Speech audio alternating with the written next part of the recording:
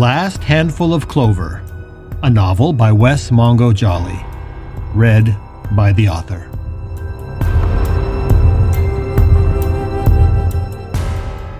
Book 2, Gifts Both Light and Dark.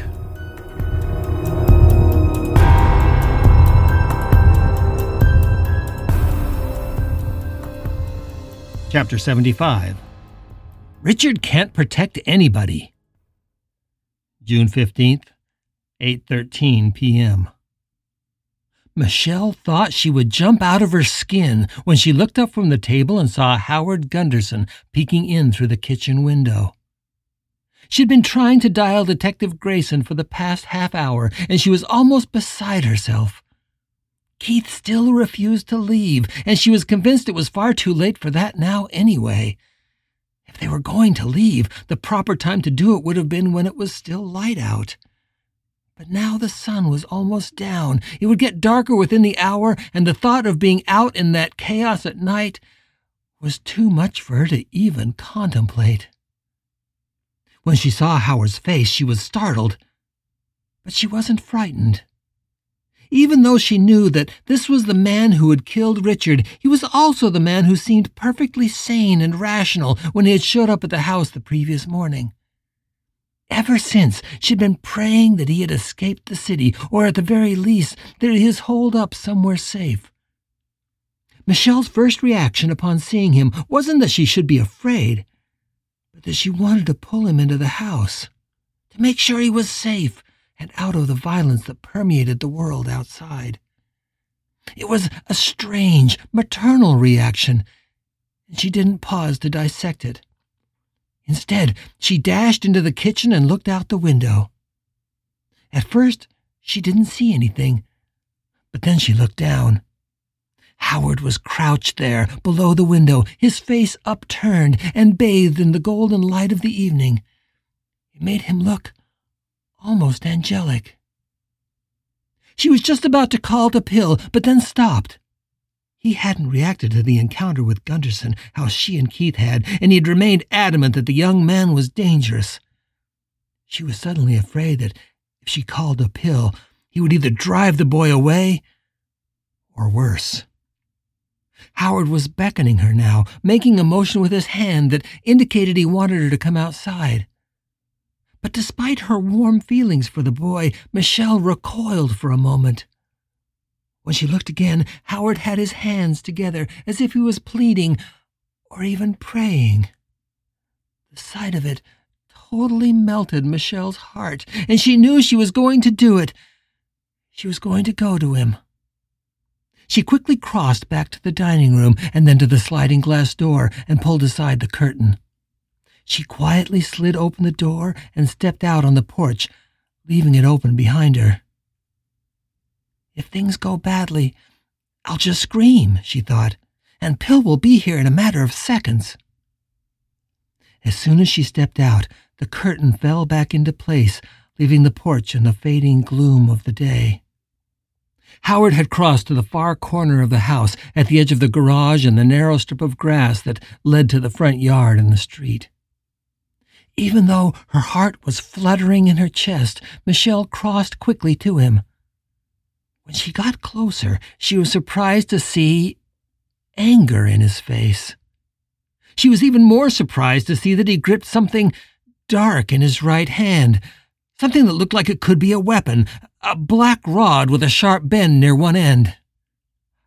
I think that's a tire iron, she thought, an arrow of sudden fear piercing her chest. But before she could react to the fact that Howard had a weapon, he spoke. "Why are you still here?" he hissed at her. Michelle stopped and took a step back. Howard's face immediately softened, and he raised his free hand in apology. He still held the tire iron, but it didn't appear that he even remembered it was in his hand.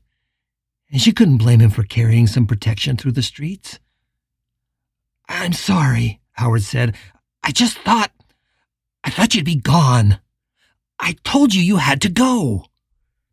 "Keith refused to leave," Michelle said, but now she too was annoyed. "And because of you, there's been a cop watching the house. We had to answer questions. We had to lie. And after that, there wasn't any way to leave. Howard leaned heavily against the side of the house, his face suddenly pale. I don't think you understand how much danger you're in. Are you kidding me? She asked incredulously. We're all in fucking danger. The city's gone insane. It isn't just the city you need to worry about, Howard said, glancing around them nervously. Justin is still out there. Justin? The one who made you kill Richard? Michelle asked. Yes, the one that possessed me. The one that made me kill Richard, but that isn't all.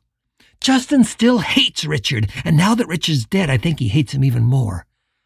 Justin still wants to hurt him, and he's decided that the best way to do that is to kill Richard's boyfriend and anybody else he loved.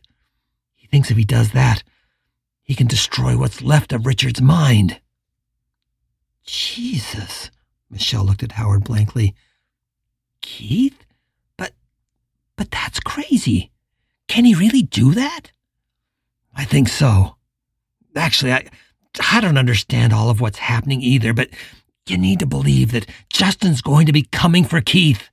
In fact, I'm surprised he hasn't already. That's why you needed to leave. It's why you still need to leave. You're worried he's going to possess you again? Can't you stop him? No, you don't understand. Howard looked frustrated. I'm not worried about him possessing me. I think I have a way to fight him, but he can possess anybody. He could get you or your husband or a neighbor or a cop or a goddamn stranger and then use any of you to kill Keith. Howard pointed at the hand that still held the tire iron.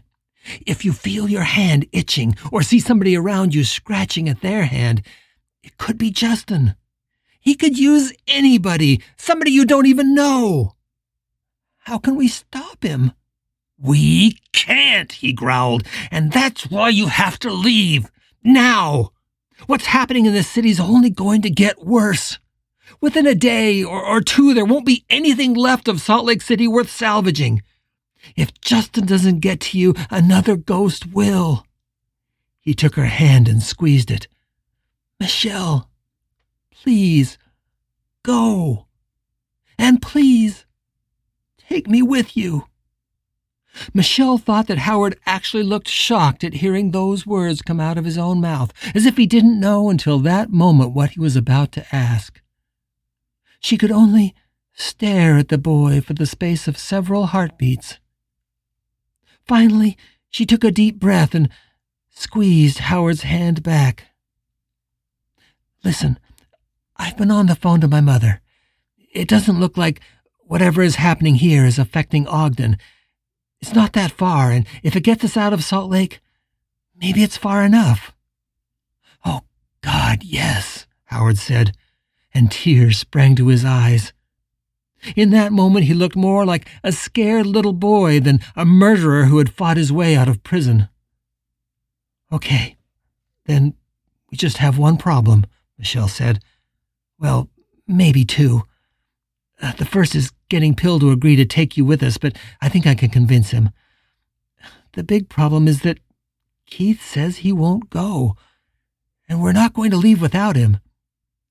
He's convinced that Richard is here, and he won't leave the city. He says that Richard's going to protect him.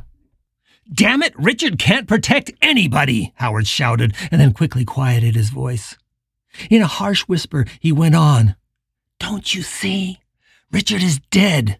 If Justin possessed somebody so he could kill Keith, Richard wouldn't be able to do anything but watch. That's just how it works. If you won't leave Keith, then you need to convince him, and do it fast. He'll want to know where Richard is, Michelle began. There's no way to know that. I have no idea where he might be. Michelle realized Howard was very near to a state of panic now, and she felt that same fear creeping into her as well. But then Howard stopped, and all emotion drained out of his face, leaving it a pale, waxy color. He was looking over her shoulder at the back of the yard. He turned to her. He's here, Howard said, his voice strangely and suddenly calm. What? "Who's here?" she asked. "Richard," Howard said, still staring into the backyard. "Richard Pratt is here." Michelle watched, dumbfounded, as the young man convulsed and covered his head as if he saw the sky about to crash down upon him.